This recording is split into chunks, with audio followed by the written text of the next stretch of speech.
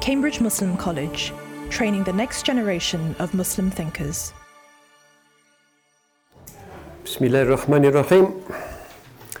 So this is, I guess, the fifth in our considerations of certain luminous individuals who may or may not have things to say to us about this Islamically dubious managerial category of leadership. The idea is not so much to present certain tick box role models, but rather to look at certain Muslim careers to see how those careers might shed light and perhaps deepen this rather flat contemporary category which develops in the context of a world which only values status, autonomy, money making. So last time we were looking at the interesting figure of Nana Asma'u to see how in a pre-reformed, pre-colonial, really entirely classical, Sharia-centric Muslim context, a woman could achieve an influential position. Power is perhaps not the category that Islam, in its insistence on the direct divine omnipotence, likes to conjure with very much. But instead, certainly to have an influence, because to have an influence, if it's an influence for khair, for good, is something that is valued and is indeed prophetic. So perhaps influence rather than leadership is the kind of Islamically compliant vocabulary that we should be reaching to, and perhaps by the time I get to the end of this series we may or may not have some conclusions about that.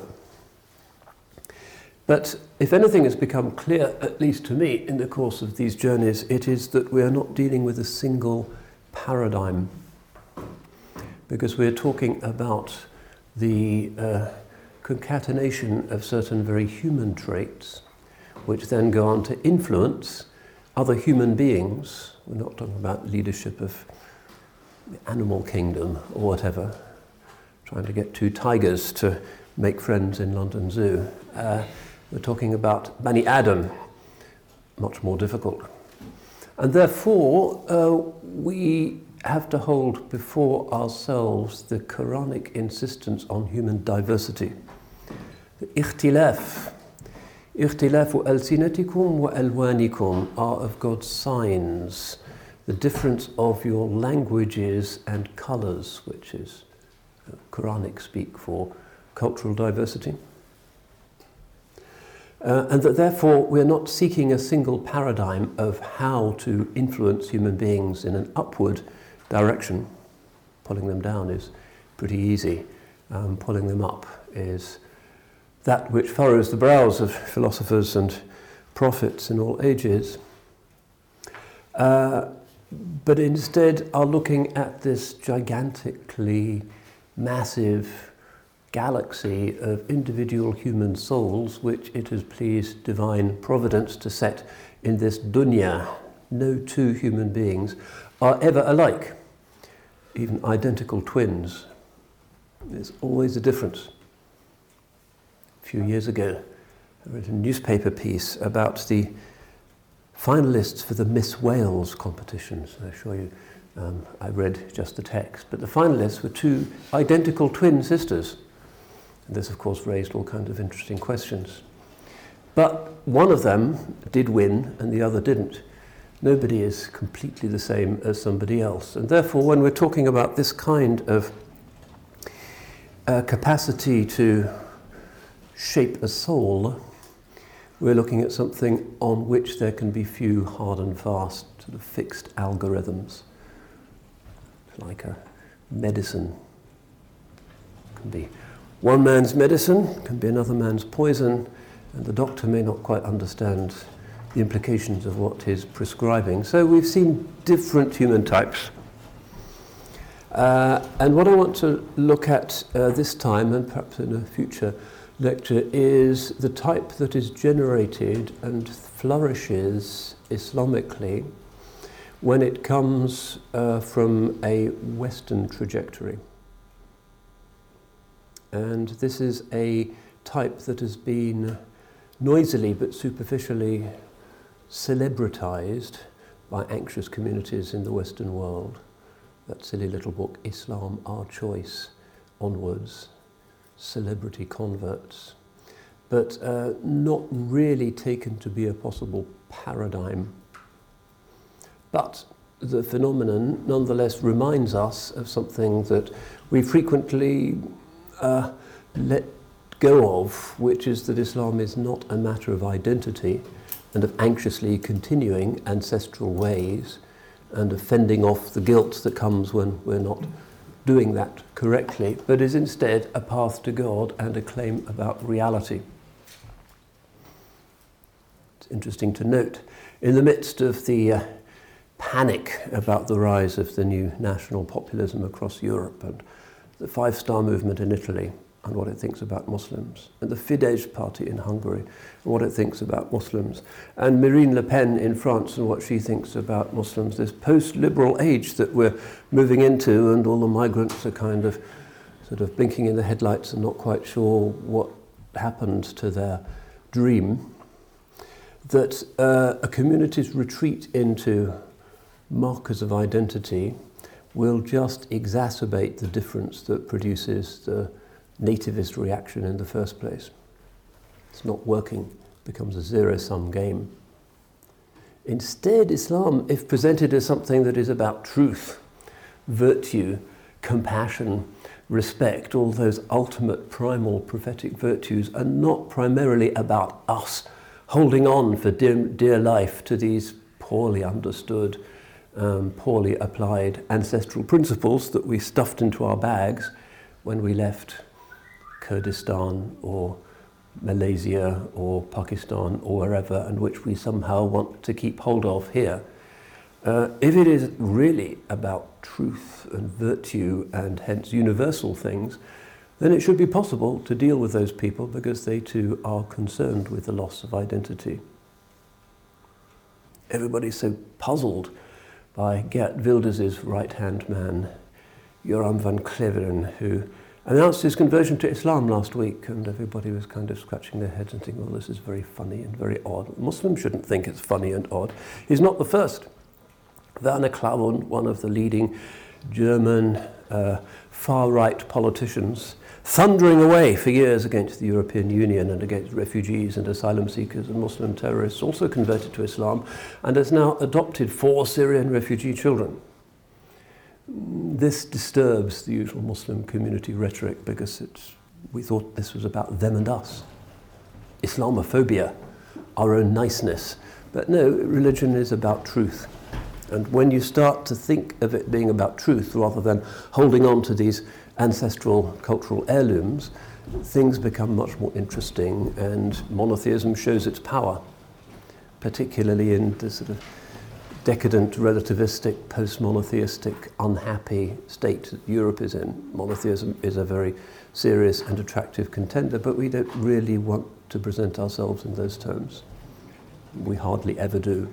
Instead, we go into our huddle in our little race temples and we keep up with the ancestral folkways and just hope that the far right won't take over and put us on a boat and send us far away.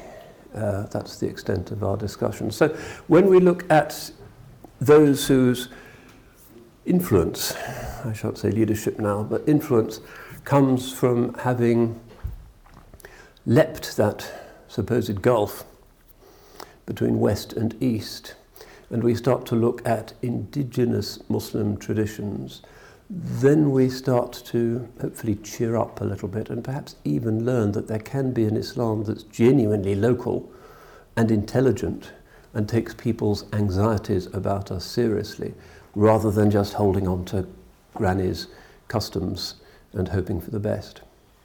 But we're certainly not there yet. When Muslims came to this country, or to France, or to Germany, or wherever, they didn't really ask the local Muslims, how do you do it here? They just kept on with their folkways because they couldn't imagine anything else.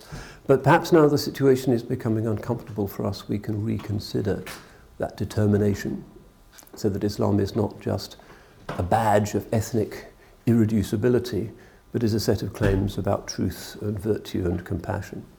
Maybe maybe we need to be kicked around a bit before we realize what Islam says it is. In any case, the paradigms, when you look at British Muslims, by which I mean those whose ancestry is located here rather than somewhere else. I don't think you can be any more specific. British in that sort of ancestral sense rather than any other sense. Again, you find an almost hopeless diversity. There isn't a single paradigm or a single road to Mecca for the country's Muslims. What you do see is a large number of very distinctive and forceful individuals, almost by definition. Somebody who, particularly in colonial or pre-colonial times, comes to Islam from the very fixed, class-ridden, static world of Little England is going to be some kind of stormy petrel, some defiant mould breaker. Perhaps he'll be a quiet academic eccentric, but perhaps he'll be quite a spectacular and unusual person. And sometimes they have threatened to play a significant role in history. Lord Headley, for instance, one of the first peers to convert in this country, and he's up in lights in that funny book, Islam, Our Choice, for various platitudinizing reasons, was actually offered the throne of Albania following Albania's unwilling independence from the Ottoman Empire. That was the time when the Europeans thought that anybody who was a kind of Western aristocrat could, I mean, the Greek royal family are Germans, aren't they? So the Bulgarians. This is the odd way in which we liberated the Balkans. So Lord Headley proposed as King of Albania. He said it went to that disappointing person, King Zog, and the rest is history. Khalid Sheldrake was appointed to be the king of Eastern Turkestan, or the Sultan. That's the land of the Uyghurs who are currently going through such hard times. We don't know exactly the extent to which he exercised his authority, but the story is there in the newspapers of the times. Abdullah Quilliam, another unusual person. Maybe we'll trace his story in a later lecture. Certainly, if you use the paradigm of leadership individual, founder of the first significant mosque community in the UK, also somebody whose style of Islam has a certain, shall we say, exuberance to it. And this is perhaps one of the things we need to think about in offering thoughts about Western Muslim leadership or influence. That the Eastern way, really since the 19th century, has tended to favour forms of religiosity marked by reactions to extreme anxiety. If you look at the texts of 18th century Indian scholars and compare them to the texts of 20th century Indian scholars, you'll be amazed at how little sectarianism and how little pettifogging insistence on a unique fiqhi rightness you find in the older texts. That's Thomas Bauer's Culture of Ambiguity. It was assumed by the Muslim elite that Islam was this kind of banquet of different possibilities. Mughal India, one of the most sort of exuberantly diversity affirming places on earth, and the same goes for the Ottomans and the Uzbeks and everybody.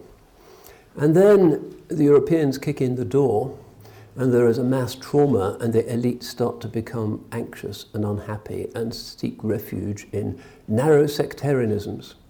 After the 1850s, all of these reformisms thrive, and it becomes unimaginable to be a proper Indian scholar unless you are meticulously ticking 100 boxes that make you a Brailvi of a particular kind, or 200 boxes that make you a Deobandi of a particular kind, and everything becomes a wrangling with other forms of unique rightness. So a relaxed style of Islam becomes a culture of anxiety. And this is the culture that was brought to us in the West. Everybody being very anxious about the threat to their identity and therefore seeking psychological refuge in forms of meticulous and forensic correctness. Thomas Bauer's whole book is about this.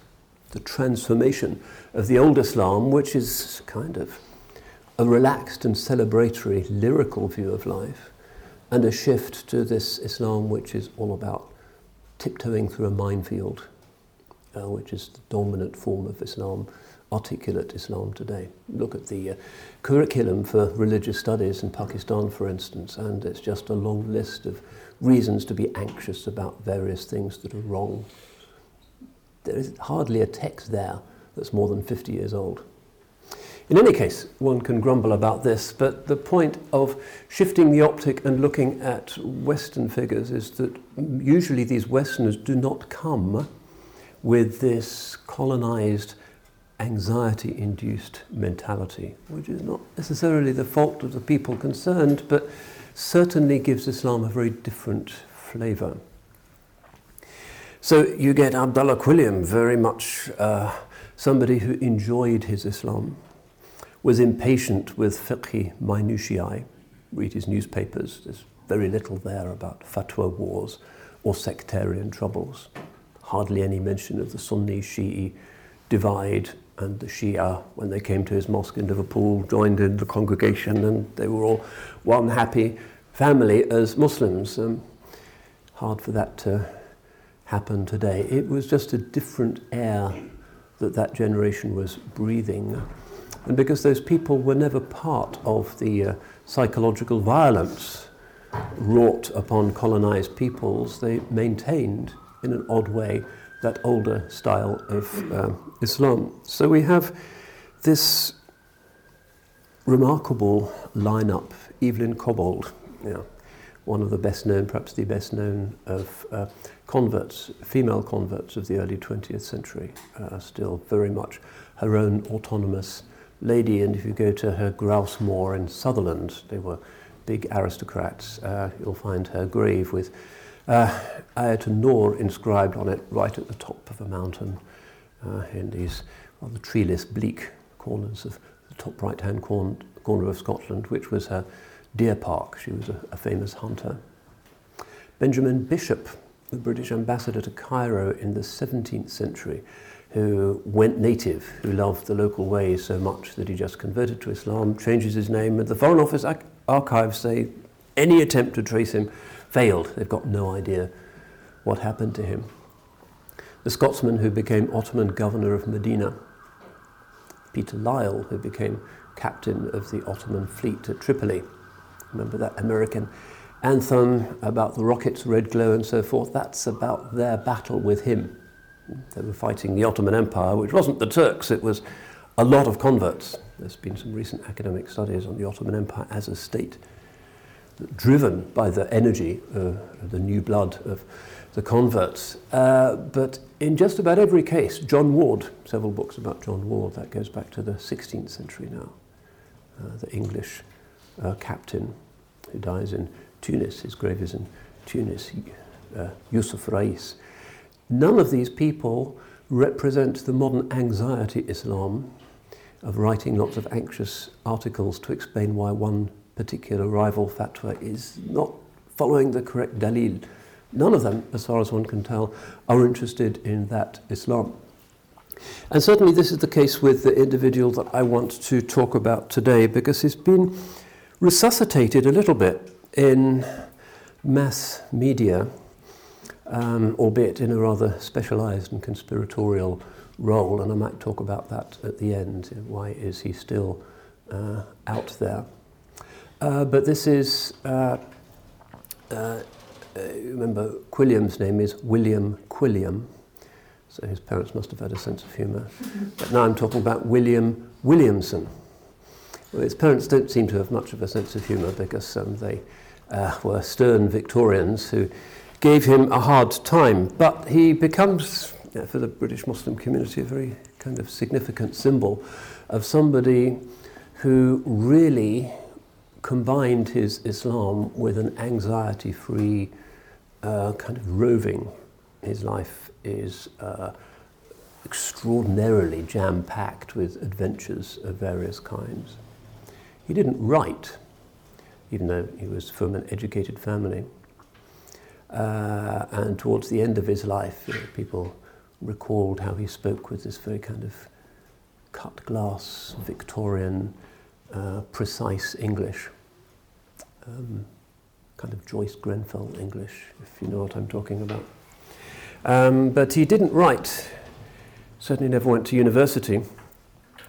So the information that we have about him is from people who knew him, and one of the sources is from the records of oil exploration in the Gulf in the early mid-20th century, because it turns out he was one of the key pioneers of the Anglo-Iranian Oil Company and BP and Shell in extracting the first oil exploration concessions from the Qataris and from the Kuwaitis. So that's the place to go if you want contemporary records. And no doubt there's lots of stuff in the Foreign Office because they deplored him in many ways, and no doubt there are dusty files with disapproving remarks on this English chap who went native.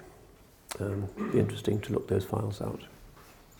But also a novelist by the name of Stanton Hope, now largely forgotten, who specialised mainly in sort of the history of the merchant navy and the Shell tanker fleet and so forth, was stuck in southern Iraq just after the end of the Second World War, and spent a lot of time with William Williamson, who by that time was pretty old. He died in 1958, and with plenty of time on his hands, recorded his story. So that would have been lost for posterity had it not been for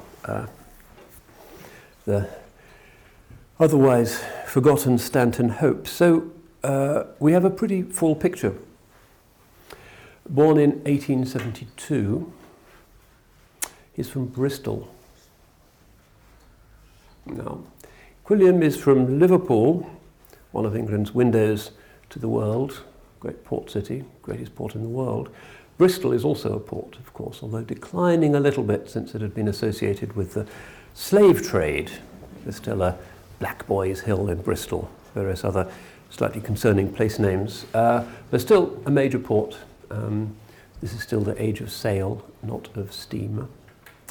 And the father, who has 4 children, is almost the sort of stereotype of the Victorian stern paterfamilias who wishes to bring out the best in his children through endless disapproval. So he sends him to Clifton School, which is still one of the country's well-known schools. But the boy rebels against the discipline and rebels against parental discipline and gets into all kinds of scrapes. This again is a bit reminiscent of our own Ahmad Bullock, who was here when we had our opening at CMC. He was the first imam of a mosque in either Oxford or Cambridge, and a legend amongst British Muslims, who, when he was an undergraduate in Cambridge during the Second World War, when the place was a rather kind of strange, depopulated town, became one of the city's great night climbers. This is the strictly forbidden pursuit of students going out at night in their ordinary clothes, climbing buildings. They still do it, and we throw them out unceremoniously if we catch them, which sometimes we do. Anyway, one of his stunts was to leave a chamber pot right at the pinnacle of the Fitzwilliam Museum. So, youthful high spirits. And Williamson's favourite stunt was to climb the Clifton Suspension Bridge. Now, he must have been about 12 when he did this, and the blood runs cold when you think of a sort of little boy going up the fairly vertiginous inclines of, if you've seen the Avon Gorge and you've seen the Suspension Bridge, you can get a sense of how fearless he must have been. He also learned to ride. He used to go out to the kind of Cheddar Gorge area, and he became quite good in the saddle. Often these were ways of escaping the attention of his father, who generally would either reproach him or beat him when he was at home. The father thought that he really wasn't doing very well at school, and perhaps in order to knock this rebellious kid into shape, best thing to do would be to give him an even more horrible experience than an English public school, which was, of course, to put him on one of these ships, ocean-going vessels, which were heading out to the wide world from Bristol Harbour, and to have a word in the ear of the skipper saying, make sure you give him a really hard time. And later on, the boy discovers, as he hears it behind the wheelhouse, that the skipper said, well, I have to report back to his father that he's had the most unpleasant time any ship's boy has ever had, and maybe then he'll attend to his homework. So he's sent off on a four-mast bark, which is one of the vast, powerful sailing ships of those pre-steam days. He's 13 at the time, and he recalled that his father said, I hope, my boy, the money I have to pay for premium will show better dividends than the money wasted on your schooling. That was Dad's way of saying goodbye. So he goes onto the ship, and immediately they're in a gale. This is December in the Bay of Biscay, and the boy refuses to polish the brasswork on the ship, and as a reward he's mast-headed. It's a significant punishment in those days, especially if it's a December gale in Biscay, which means that you have to go up to the highest point of the mainmast and just stay there until you are bidden to come down again. When he comes down, he's almost dead, has to be revived, but he still refuses to polish the brasswork, and nothing they can do for the rest of the journey. They're going to Australia, can make him come around. So he's regularly flogged. He gets to New South Wales. This bark unloads its cargo and is then going back to Bristol via San Diego. Picks up coals in the Australian Newcastle, and off it goes to California. This is the point at which he overhears the vessel's captain explaining to a first mate or someone that he's been given strict instructions to give the boy a miserable time, and so he decides not to give the father the pleasure of seeing him again and going back to school, because he quite likes the seaborne life. And at San Diego, where the rest of the ship's company go ashore in search of the usual sailors' comforts, beer and beauty for the most cases, he walks straight inland in order to avoid the possibility of bumping into any of the crew, and essentially jumps ship. He's only got $2, he hasn't got any papers, and he finds work in a farm somewhere near Los Angeles. It seems hard for us to imagine, but in those days, despite our current claims to being a free society,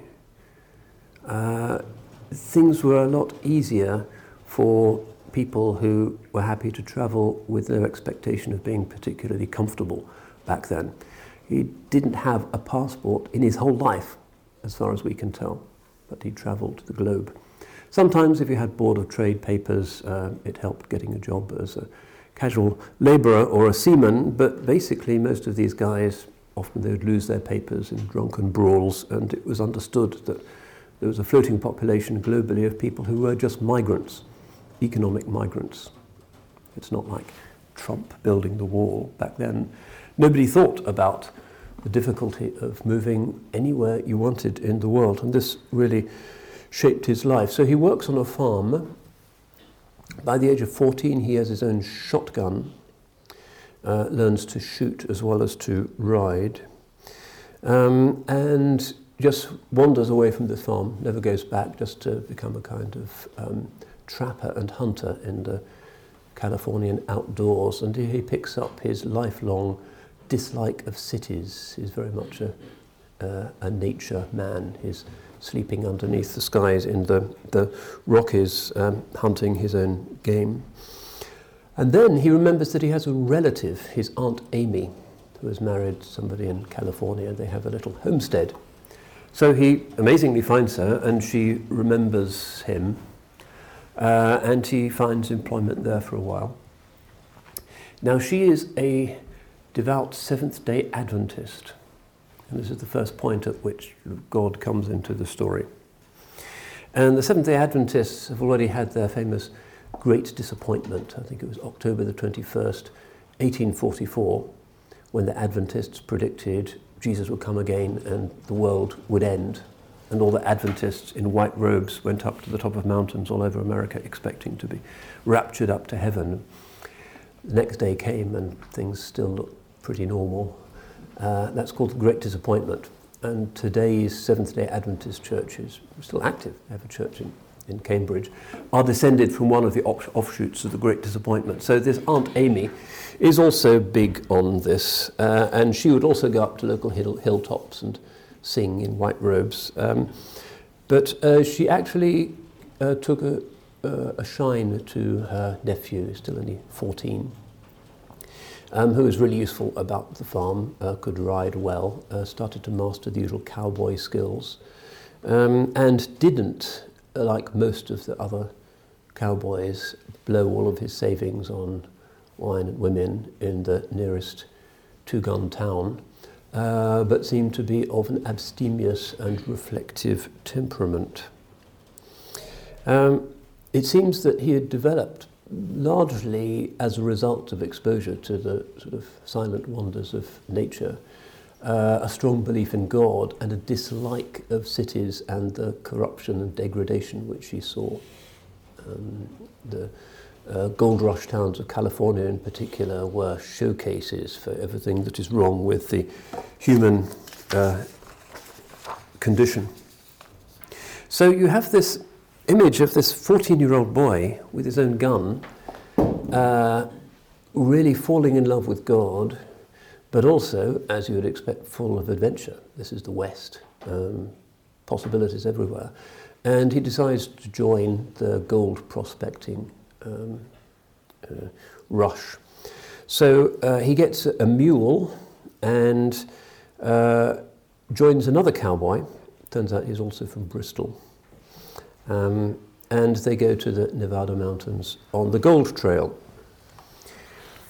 Not really knowing how these things are done, they're sleeping innocently under the stars, and when they wake up in the morning, they find that everything has been stolen, even his old Mexican shotgun, and his bag was stolen from beneath his head while he slumbered. So they have absolutely nothing. Even their shoes have been stolen. Cook, this other Bristol guy, turns back, but Williamson, in bare feet, is not discouraged, and he continues to move on to the Nevadas, where he ends up panning for gold and creates a stake to a mine, which eventually he sells for about $600. Once he sold the mine, it wasn't a particularly good mine, it seems, he drifts back to San Francisco, and then he decides to try his luck at sea again. So he gets on a cargo ship bound for Bordeaux, which has to go before the Panama Canal around Cape Horn. And the crossing is so bad that the ship almost broaches to, almost founders in terrifyingly high seas. And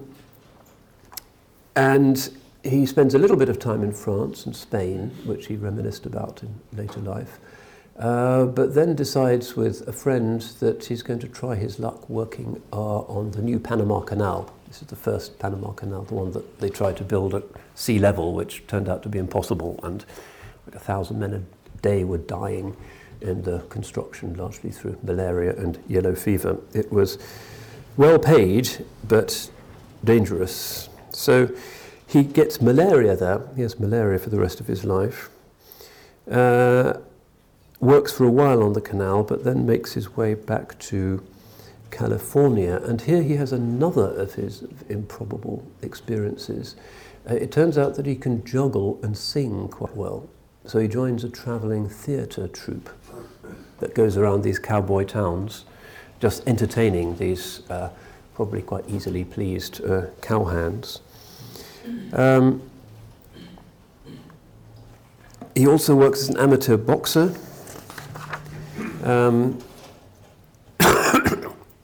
And gets through the first 3 stages of the San Francisco Boxing Championship, presumably within his weight. He was only a teenager at the time. The night before the big fight, he accepts a beer in a bar in San Francisco that turns out to be laced with opium or some other drug, and he wakes up the next day in the hold of a ship that's sailing out of San Francisco Bay. He's been shanghaied. In fact, the origin of the term Shanghai comes from the fact that this is how they picked up unwilling sailors in the red light district, which was the Chinatown of San Francisco. You just drug them and drag them to the ship, and then they were stuck. So he's on a ship that turns out to be a whaler. So the next year of his life he spends whaling.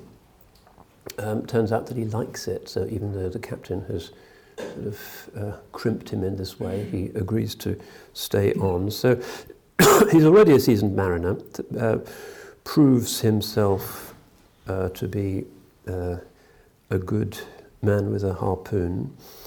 And then he returns to San Francisco and takes ship again with another schooner, this time one headed for the South Seas. And here begins another of the almost unbelievable episodes in his life, which is that in the Caroline Islands, which at the time were largely controlled by Spain, being adjacent to the Philippines, he sets up as a local trader specializing in sea cucumber farming, which is a rather specialized niche market. But this is something that's a delicacy for the Chinese, and there are certain islands there where these rather unprepossessing creatures may be had. He also has a sideline in the buying and selling and the repair of firearms, and this is what gets him into the next extraordinary, dangerous scrape. Because it turns out that some of the Martini Henry rifles that he has been trading have been used by rebels in the Philippines who are rebelling against the depredations of the Spanish authorities. And so the Spaniards come along and they put him in jail. And he stays in this quite atrocious prison for months without any real prospect of a trial. The Spanish rule in the Philippines was particularly brutal and harsh. This is before the Americans take over. A Filipino friend once told me, if you want to understand our colonial history, for 400 years under the Spanish, we lived in a monastery, and then for 50 years under the Americans, we lived in a brothel. So that's the kind of... But this is very much the stern inquisitorial Spanish colonial world that he is experiencing. But he manages to bribe a guard to leave his manacles unlocked. And having carefully worked out his route of escape at a key moment as the chain gang is being led through the streets of Manila to do some work in the docks, he runs away and shots are fired after him. But he dashes through the door of the American consulate, he's seen the flag, and the consul, rather startled, bars the door behind him, and the Spanish soldiers are kind of beating at the door and asking for the escapee to be rendered up. But the consul, and this is an interesting circumstance, turns out to be somebody who is also very important in American Muslim history. This is Alexander Russell Webb.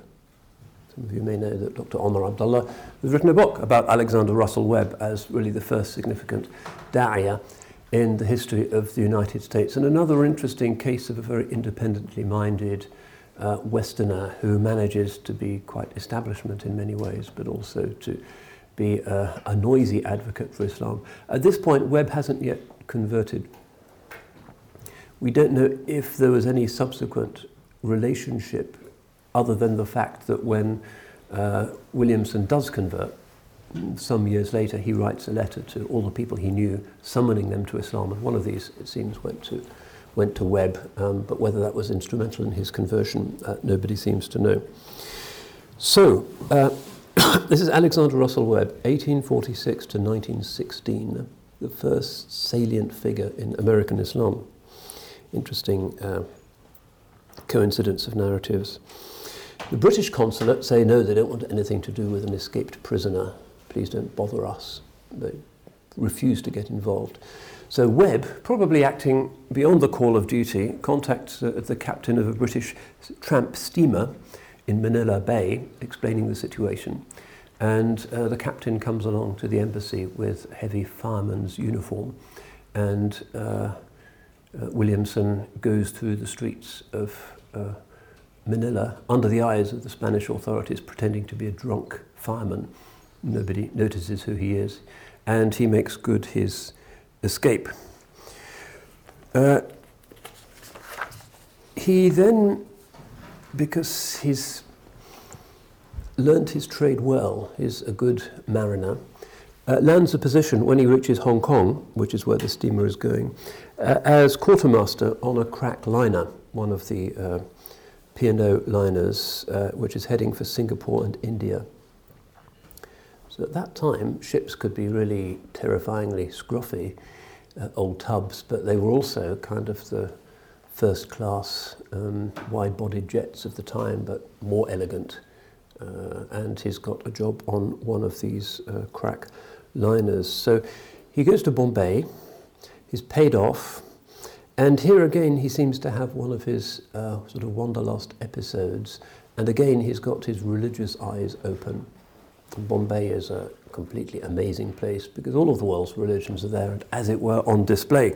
It's like a living museum of world religions. Temples, churches, mosques. He goes to the caves of Elephanta. He sees the burning ghats, the towers of silence. Everything is there in Bombay, and this also makes him think about higher things. He does seem to have a spiritual yearning, which broke surface first when he was wandering around in California, but now it's there again, and he starts to wonder, well, which of these could possibly be right? Christianity had been kind of beaten out of him by this severe Victorian upbringing, but which of these extraordinary exotic alternatives could possibly be the case? Remember, he's still a teenager, but he's a seeker, he's a serious person, and he's looking for a sign, and he starts praying for a sign. It's confusing. Bombay is maybe 1,000 religions. How is he supposed to make up his mind? So the next ship he works on is going to Aden, which is, of course, ruled from British India. It's not a separate colony. And the ship has a little library, and in the library he finds a book about Islam. This is the famous book, The Religion of Islam by Abdullah Quilliam, the first really real Muslim blockbuster in the UK. Even Queen Victoria ordered lots of copies to give to her friends and Muslim visitors. She had an interesting relationship with India and Islam. So he reads it again and again, and he's really interested. And it looks as if this is the key to his lock. Here he has the answer to all of those questions which have been going around in his mind ever since he was lying on his back in the Californian desert, looking up at the stars, wondering and wondering. It seemed to be a monotheism that was practical and commonsensical, and this is certainly the way Quilliam presents it. A religion less stereotypically Oriental in the kind of Baroque complex sense than Christianity, which Quilliam tried to present as this really exotic Greek mystery religion full of doctrines and paradoxes that nobody could ever really understand, but whose charm was in their incomprehensibility. Trinity, dual nature of Jesus, and so forth. Islam is much more common sense, almost Anglo-Saxon type of religion.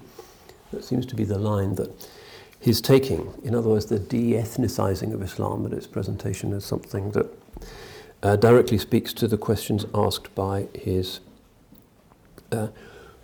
religion. And it also seemed to be a religion for independently minded people. again, Quilliam is endlessly going on about the church and the restriction of the believer by the church and the parish system and the Inquisition, and Islam doesn't have that kind of hierarchy, and you pick the mufti that you want, and it's kind of almost like a free church. You just freelance, as it were. No mediators between man and God, and this also seemed quite appealing to somebody of such strongly individualistic spirit. So he gets off this ship in Aden, and Aden's not like Hong Kong or Los Angeles or Bombay, where there's a district where the sailors go, which is always kind of outrageous. Bombay has Grant Road, which he'd visited, which even to this day is just a street of prostitutes and the women are in cages. Nothing like that in Aden.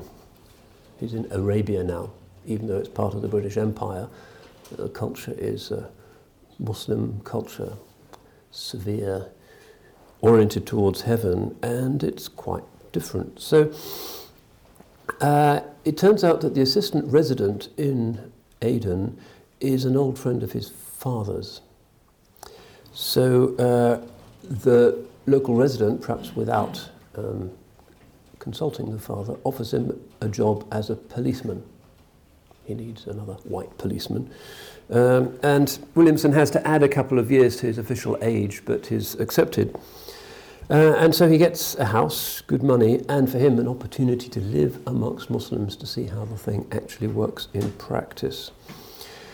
Quite dangerous work in many ways, but he's a man who's good with his fists and knows how to use his service revolver, and he is sent occasionally on piracy suppressing expeditions to northern Somaliland. He's an experienced cowboy. He has those gunslinging techniques, and so he becomes a good policeman. But the residency is not happy with the way in which he fraternizes with the natives.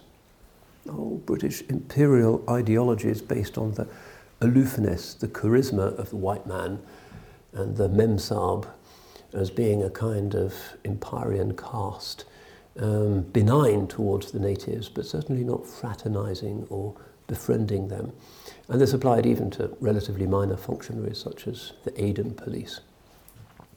So they start to keep an eye on him because of this sort of social apartheid, and he's spending time in the mosques. He's not Muslim yet, but he's going to the mosque. He goes to the maqam of Habib Abu Bakr al-Aidarus, which also upsets them. He acquaints himself with the sayyids, the qadis, the other luminaries of the port. And the ulama are saying, well, you're young, don't rush things. Make sure you know what you're doing. They can see a certain impetuosity in him and wide-eyed zeal of the neophyte. So he takes his time. But the authorities think that actually young William is not quite the thing. It upsets the august grandeur of the British elite in Aden for one of their representatives to be fraternizing with the natives and to go into their place of worship. And so they create a crisis, and the crisis seems to have been triggered slightly earlier when another policeman in the Aden police also converts, possibly, maybe in order to marry a local girl, but is immediately sent off to India and isn't allowed to remain. So the resident sends him to talk to various army padres about Christianity and to remind them of the Christian duties of the servants of the Raj, and he ought to pull his socks up. But he doesn't pay any attention. He spends about a year there learning Arabic, spending time with ulama, who are these very kind of cool people who assist him, but aren't immediately kind of on his case and bombarding him with flattery and urging him to take his shahada immediately. They adopt the more reticent traditional form. So he then sends a letter to his father saying, by the way, Peter, I've got a nice job as a policeman in Aden, and have you considered the truths of the Quran? Okay, so the father is once again disappointed. And then he finally decides that he's going to take his shahada in a very public way.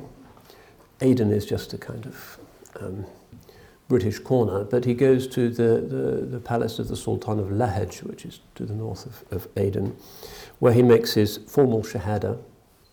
And even though the ulama say, well, you're an adult convert, you don't really need to be circumcised, he insists on going through with it. So they use the traditional egg and flint method, which I probably won't describe here.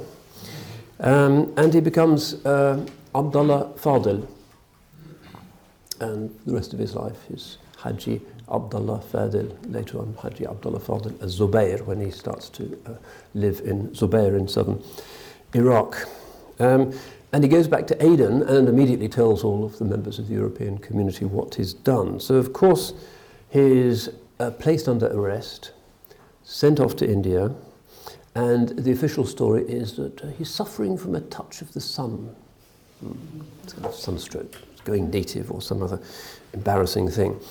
He asks to be released from the police when he gets to Bombay, and they say yes, and by the way, here is your ticket back to England. They offer him a free ticket. But he refuses this, wants to go back to the Middle East, but he finds that he can't. He's being followed, he can't get a ticket, nobody will grant him passage, and going by sea is the only possible way to go. So what he does is to buy somebody else's ticket in somebody else's name. This is an Iraqi horse dealer who's in Bombay, who doesn't need the return half of his ticket. So Abdullah buys it from him. And off he goes, incognito as it were, even though the British stop the ship in the Gulf, thinking that he's probably on board, and search it. And he admits, yes, this is me, William Williamson, and is told to return to India immediately.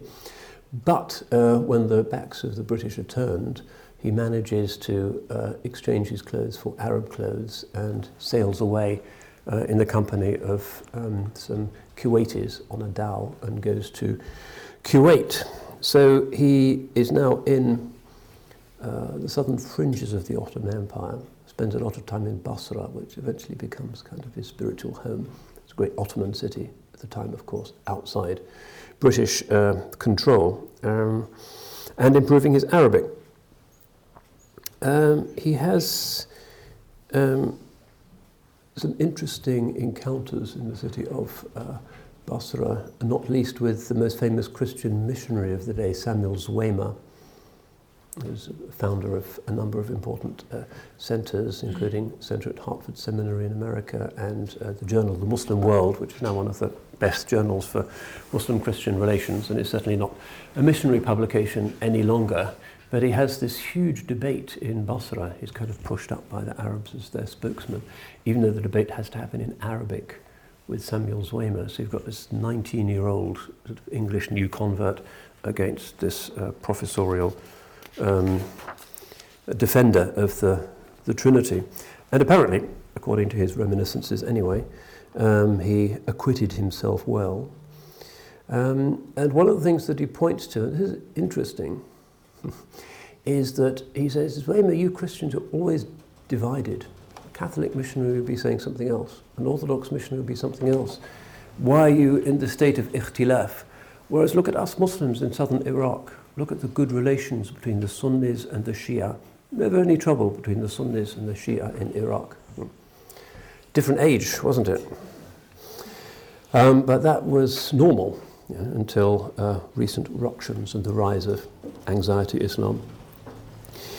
So he's safe from the Christians religiously, but the British Empire is still not pleased with him, and he gets instructions to report to the British consulate in Basra, and they pressure the Ottoman governor into accepting this. But before he allows himself to be manhandled and taken to the consulate, he vanishes in his Arabian clothes, now speaking passable Arabic, And he learns Farsi later on. Apparently he had a very interesting career in Iran also. Takes his guns and his money and just vanishes into the desert, where neither the Ottomans nor the British can possibly get their hands on him. So he spent some time in small desert towns, Zubair, which becomes his final home, which is a Sunni town in southern Iraq, a walled city and an important centre for the ulama, and also in Kuwait, which is not part of either the British or the Ottoman domains at the time. And he's working really hard, improving his Arabic and also learning Islam. At a later point in his career, he studies at a madrasa in Damascus. He's keen enough really to want to know the ilm. But he also loves travelling. He's got the wanderlust again. So he finds that there's a certain convergence between the cowboy lifestyle and a life on the open range and the life of the Bedouin of Arabia, which he appreciates for its freedom and also the spirit of adventure. So he learns much more about horses, and he also learns about camels as well, and starts to earn an income buying and selling horses and camels. And then in 1894, he decides to do the Hajj. It seems he does the Hajj 3 times in his life, and this is the first. 1894 is a long time ago, and one of the nice things about his account of the Hajj is that you get a sense of what the Hajj was before wide-bodied jets and McDonald's and the kind of money-spinning experience that it's been turned into, unfortunately, in many ways since then.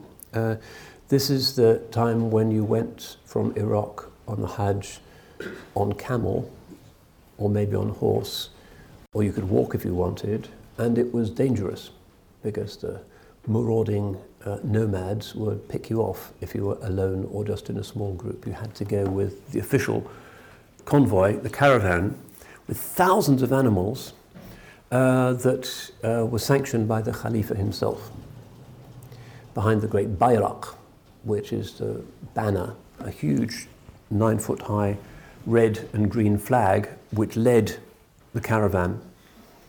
And the caravans would start relatively small from different towns, and then they would come together at certain prearranged dates in certain towns, and then it would just get bigger and bigger until it reached the holy city. So there was this banner, and because most of the journeying was done at night, at the top of the banner there would be a kind of large globe that would have a lantern in it. So if you were lost in the darkness, you would hopefully be able to find your way back to the Hajj caravan. So he was going to join it from Zubair, and later on it would meet up with the other caravans. But already there's 3,000 camels being sold and being saddled, and you had to buy everything yourself. So you had to buy sheep, slaughter the sheep, dry the meat. You had to buy, I think he bought barrels of dried aubergines and that kind of thing. And it really was a matter of your own survival. So he buys 7 pack camels, loads them with all of his stuff, and a tent as well. There are also Iranian and Indian Hajjis, those who've come overland, who have joined the Arabs in Iraq in order to join the Bayraq, the caliphal banner.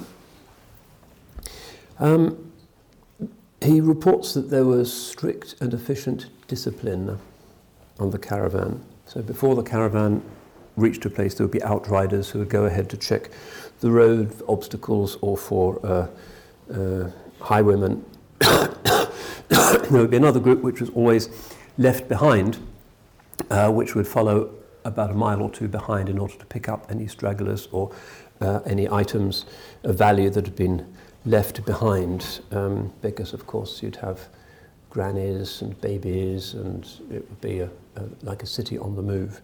In the evening there would always be formal sessions whereby the scholars present would recite the Quran or answer questions. And of course in the days before screens people could really benefit. The Hajj was a major, for some people, the major life opportunity for learning about religion. Mawlid and so forth would be would be sung. Now, Abdullah is young, vigorous, and finds this thing completely spectacular and amazing. People aren't in their ihram yet, they're in their national dress and the flag and the beauty of the desert. It's a wonderful thing to see. And he has a white, fast riding camel, Delul, and he's always going up and down the line, sometimes going right up to the front. Sometimes he'd chat with the entourage of the Amir al-Hajj, because there would be somebody in charge of it. And then when he got to the front, he would just kind of sit back with his camel and just watch the whole procession lumbering past, hearing people singing and listening to different languages. And they were travelling along something called the Darb Zubaydah. Zubaydah was a famous princess, daughter of Khalifa Harun al-Rashid, one of the great sort of women of the Arabian Nights, who was a benefactress of the Hajj. And to this date, if you go to parts of Arabia, and even in Arafat, one of the few bits that haven't been pulled down is her aqueduct that she built in order to carry water, so the Hajjis at Arafat could have water. And all the way on the road from Baghdad in southern Iraq to Medina and Mecca, she would build cisterns and fortresses and make sure that the Hajjis would always be well supplied. And in some cases, they're still functioning today. Nowadays, you might find there's a Coke machine next to the well or something. It's not quite what it was, but the buildings are still quite formidable. So that's the Darb Zubaydah, Zubaydah's road. They get to Ha'il in Dhul Qa'dah. Ha'il is this town in what's now northern Saudi Arabia. The local Amir slaughters enough camels to feed everybody. One of his traditional responsibilities, he says that they had cauldrons big enough to accommodate a complete camel. If you can imagine what that spectacle would have looked like. And then the next day, punctual to the hour, the Baghdad caravan arrives, and suddenly the moving city is even larger. 2 weeks pass and they get to Medina, not going into the city until after the middle of the morning, so they camp overnight in a place designated for the Baghdad caravan, and they can see the lights of Medina in the distance. So he finds a place to stay quite close to the Haram. It wasn't really hotels in those days, it was just local residents renting out rooms, or sometimes even their whole houses. And then he goes into the Haram in Medina, and of course it's then a city of scholars everywhere. Against every column there's some sheikh, some scholar speaking in some language, because people needed to leave plenty of slack in their diaries so as not to miss the Hajj. So everybody would get there pretty early, otherwise you have to come back next year. And if you just walk from Kashmir or somewhere, that's a big deal. So people would get there early, and you'd have this idea of Mecca and Medina as university cities in the 2 or 3 months before the Hajj. So he learns there as well. And then he goes to Mecca, to the Haram itself, following a mutawwif. It seems he does the Qiran Hajj. And again, he leaves a spectacular description of what the Hajj was like, the traditional firing of fireworks at sundown at the time of the Ifadah from Arafat, when everybody leaves Arafat and head off to Muzdalifah. To signal that, there would be a cannon, but also fireworks in the Ottoman period. So he's done his Hajj, his Hajji, and for the rest of his life, his Hajji Abdullah Fadl al-Zubair. And then he goes off into the desert for several years.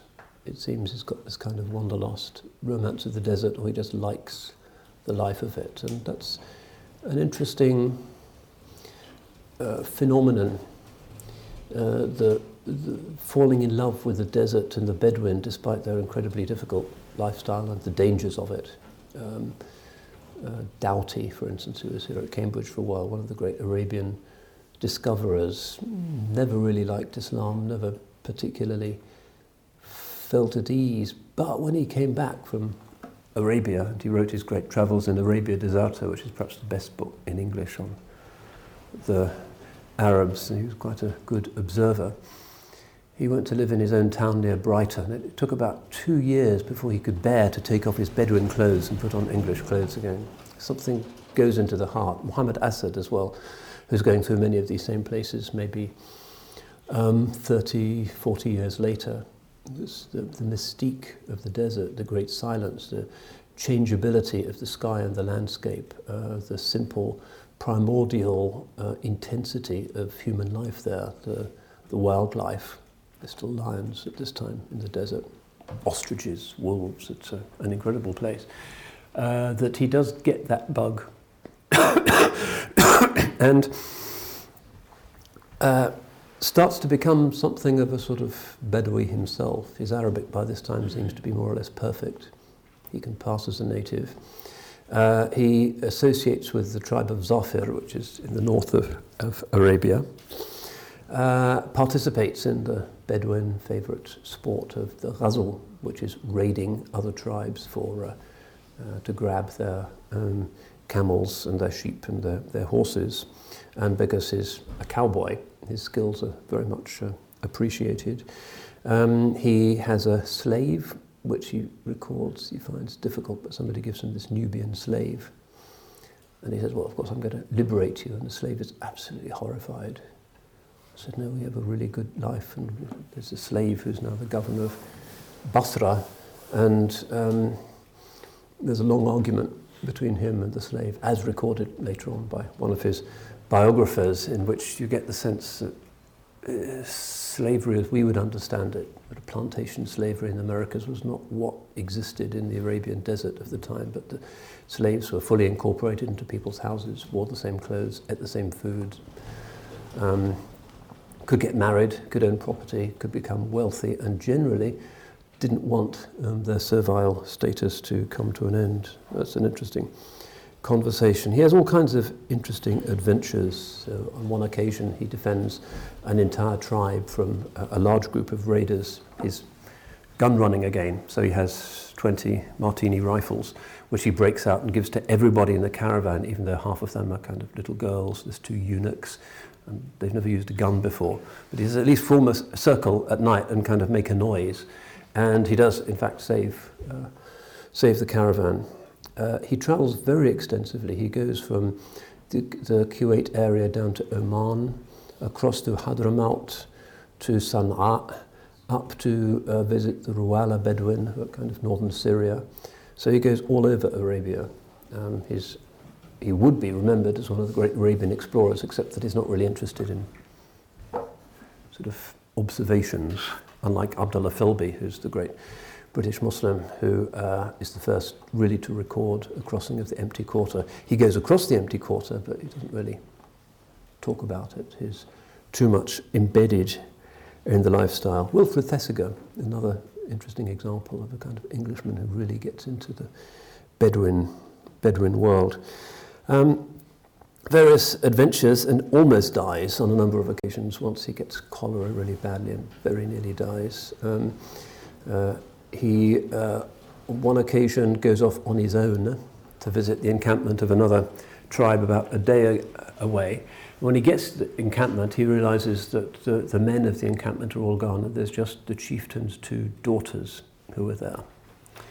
And he gets chatting to them, and they spend a very pleasant evening. The girls were aware this is kind of a bit dangerous because the people there are chaste, partly because if you step out of line, somebody's going to cut your throat. Crimes of passion, just a way of life there. But then having a nice conversation with the girls and telling them about England and what the weather's like and factories and things like that, they're kind of amazed by these tall tales. All 3 of them fall asleep. He wakes up, and there is the girl's father in the light of the moon, and he's got his knife out. He's kind of looking at this scenario. And eventually, the father decides against his original plan, which he said was just to leave their 3 heads on the sand. and says, well, what you have to do is to marry one of my daughters, obviously. And so Sheikh Abdullah doesn't agree. He says, I'm not ready to get married, I like travelling around, and if I have a wife, he says, if I have one wife, she will regard it as a slight to be married to a man who only has one wife. So she's going to insist that I take a second wife, and I don't want to do that. And who am I compared to the glory of your lineage, and I'm not worthy, and he kind of thinks of things to say. Unfortunately, the old guy kind of changes his mind and doesn't mind particularly. So he has a number of narrow escapes like that, no doubt more than he ever records. So he is now back in southern Iraq and spends some time with increasing success selling polo ponies to the British, who use them a lot in India. Polo is a kind of very elite thing here, but in India, where it was more or less invented, just about every regimental officer would have his own polo pony and groom, and there was a big market for them. Of course, the best horses always come from Arabia, so he manages to corner the market in that. There's all kinds of interesting tales of him going to Bombay, dressed, of course, as an Arab, and listening to all these kind of English officers from various foot regiments talking about the horse, assuming he doesn't understand a word of it, and not knowing that he's actually a wanted man in India still.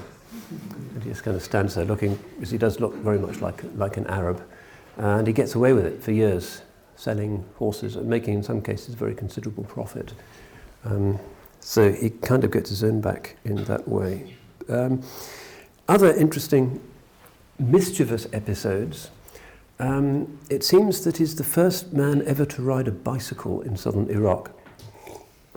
He's in Zubair, and the ruler of Zubair has said, I've ordered this very weird thing called a penny farthing from England, and it's come in a box, and none of my sons can figure out what it's for.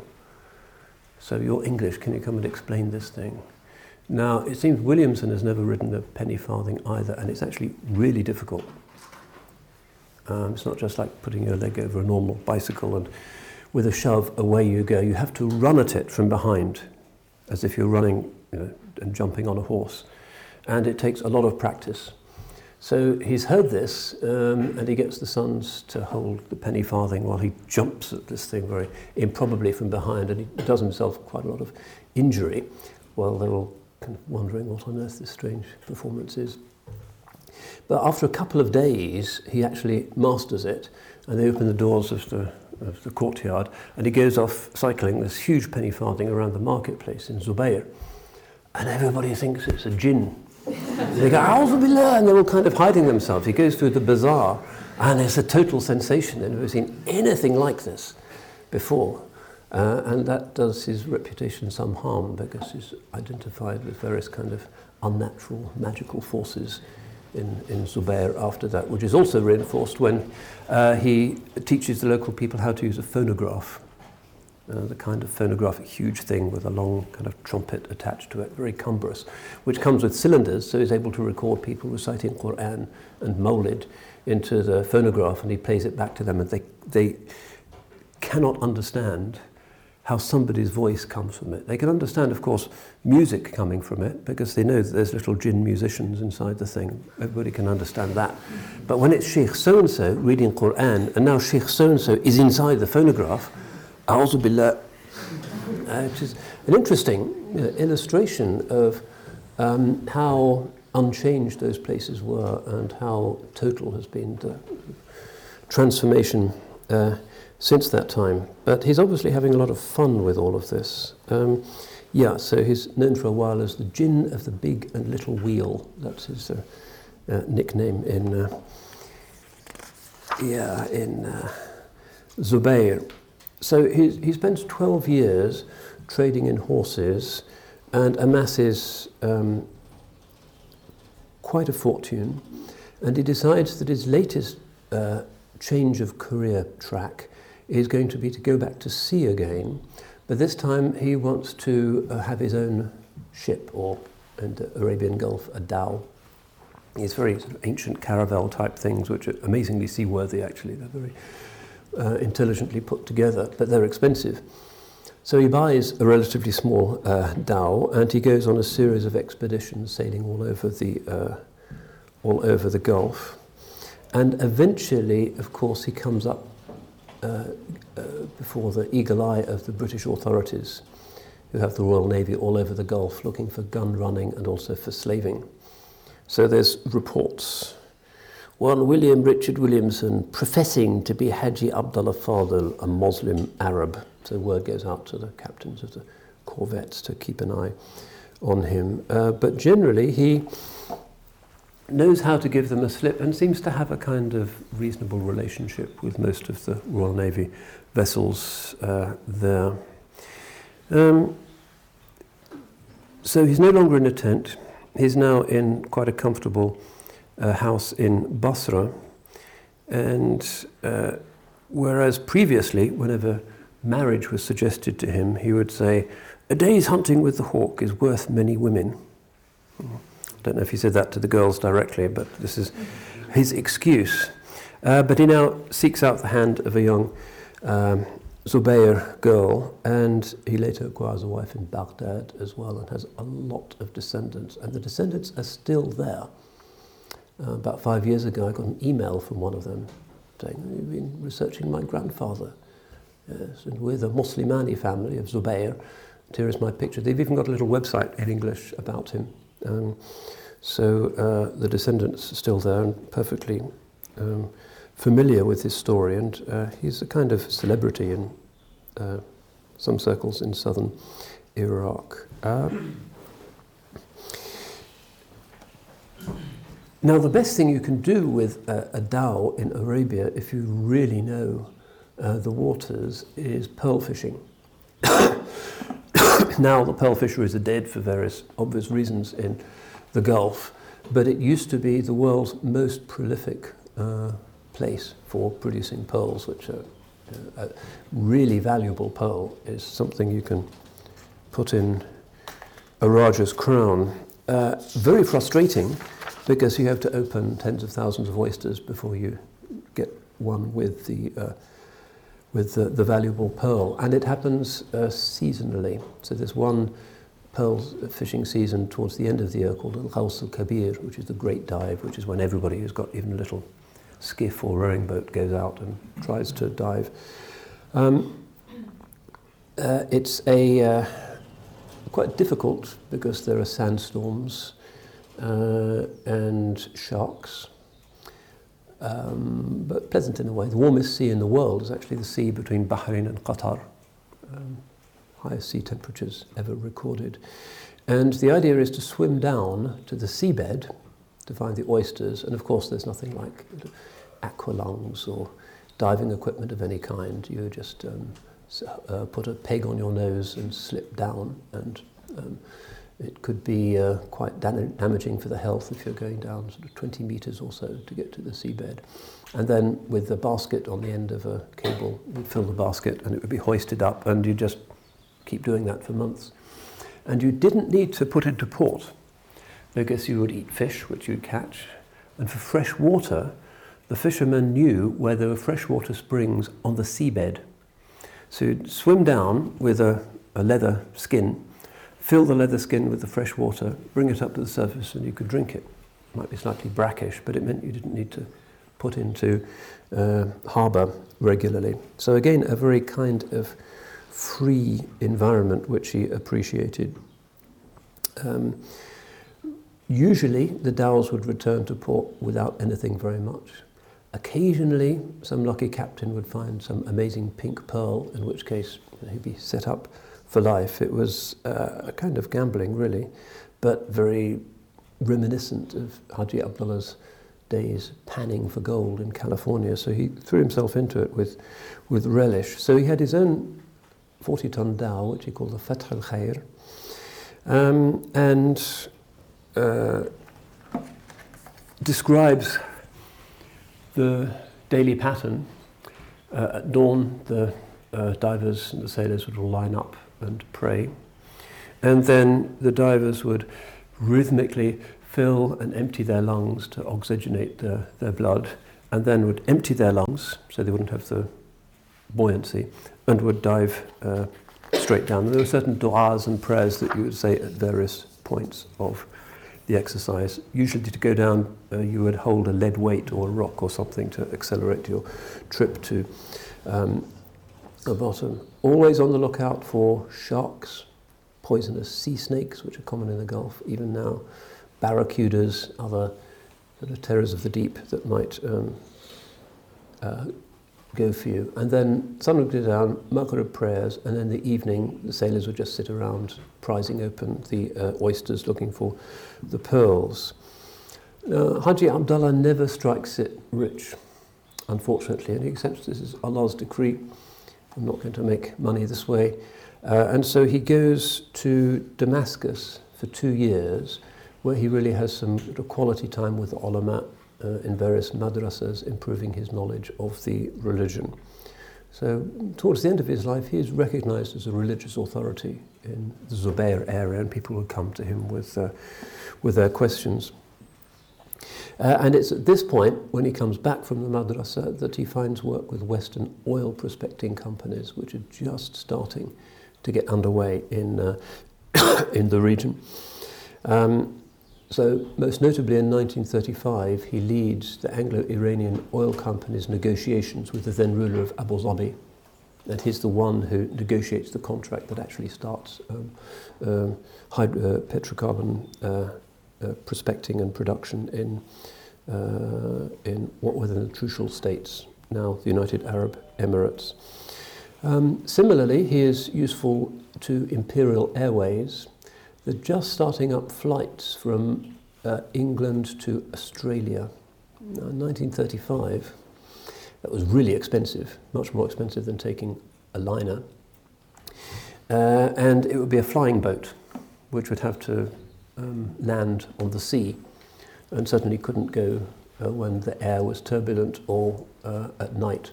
So there had to be these landing places, inlets of various kinds, sheltered from the waves, all the way from Southampton, where they started, down to northern Australia and around the coast of Australia to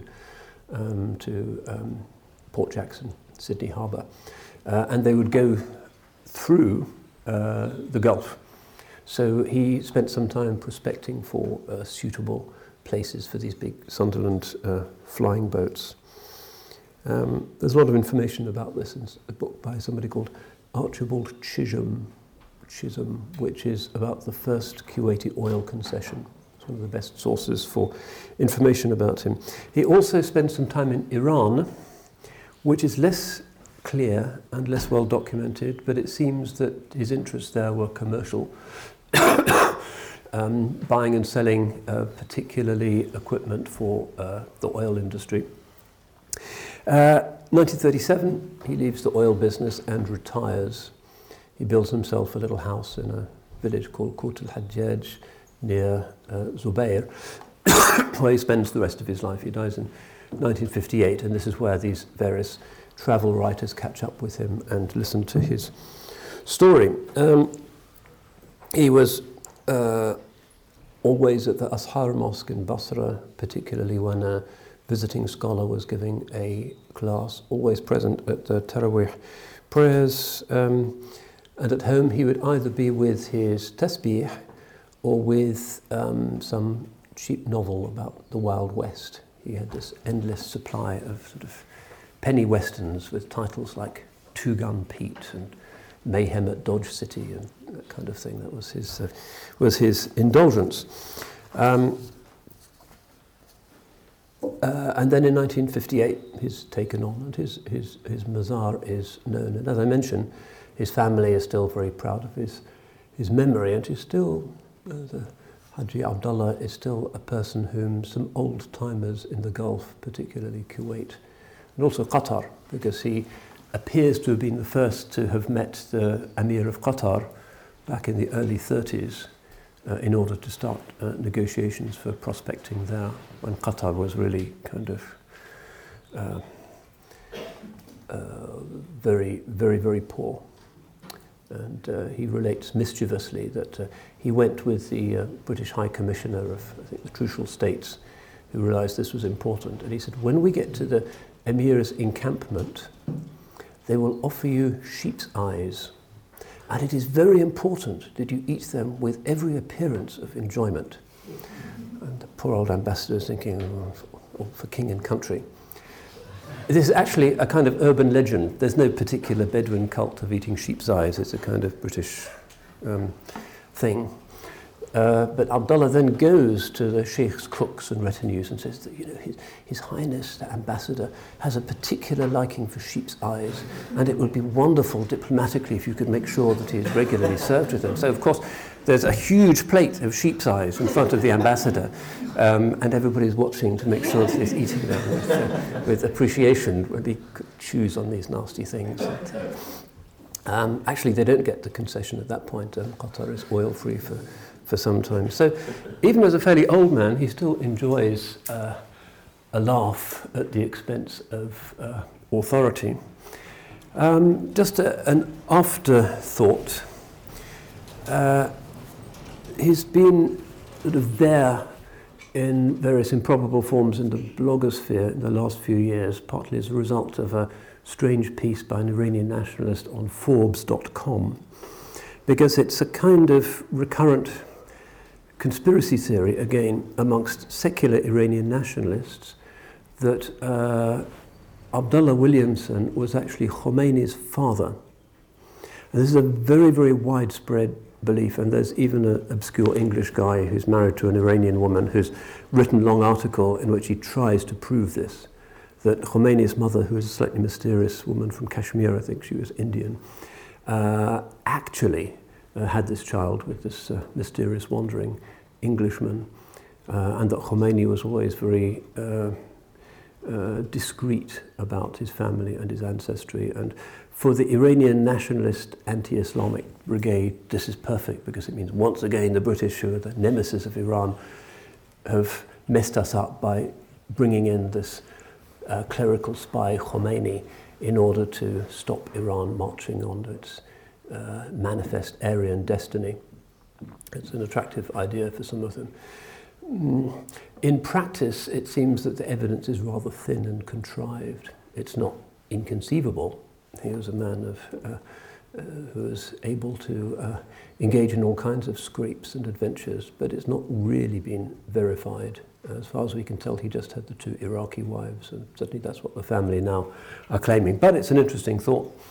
Khalid Sheldrake, Emir of Turkestan, Lord Headley, King of Albania, and William Williamson, the father of Ayatollah Khomeini. It would be a great story if only it could be verified. Great movie as well, of course. All of this would make almost inconceivably exciting film. So I've gone in some detail into the picaresque qualities of this particular individual, one of those for whom Islam seemed to work particularly well as a religion for free-spirited people, for those who were more comfortable with nature than with cities, those who were not particularly afraid of discomfort or death, but valued the qualitative intensity of traditional human life over and against the kind of centrally heated comforts of our mediocre semi-modernity. He saw both worlds, and he was very clear as to the one which he preferred and in which he felt his humanity was most exercised. There are plenty of other cases, some more documented than others, of British people who have found Islam a particularly appropriate spiritual context for this kind of quite radically antinomian, individualistic style of fashioning one's life. Nowadays, in our highly regulated, scrutinized, retina-scanned worlds, it's rather harder for people just to vanish and go off-grid the way he did.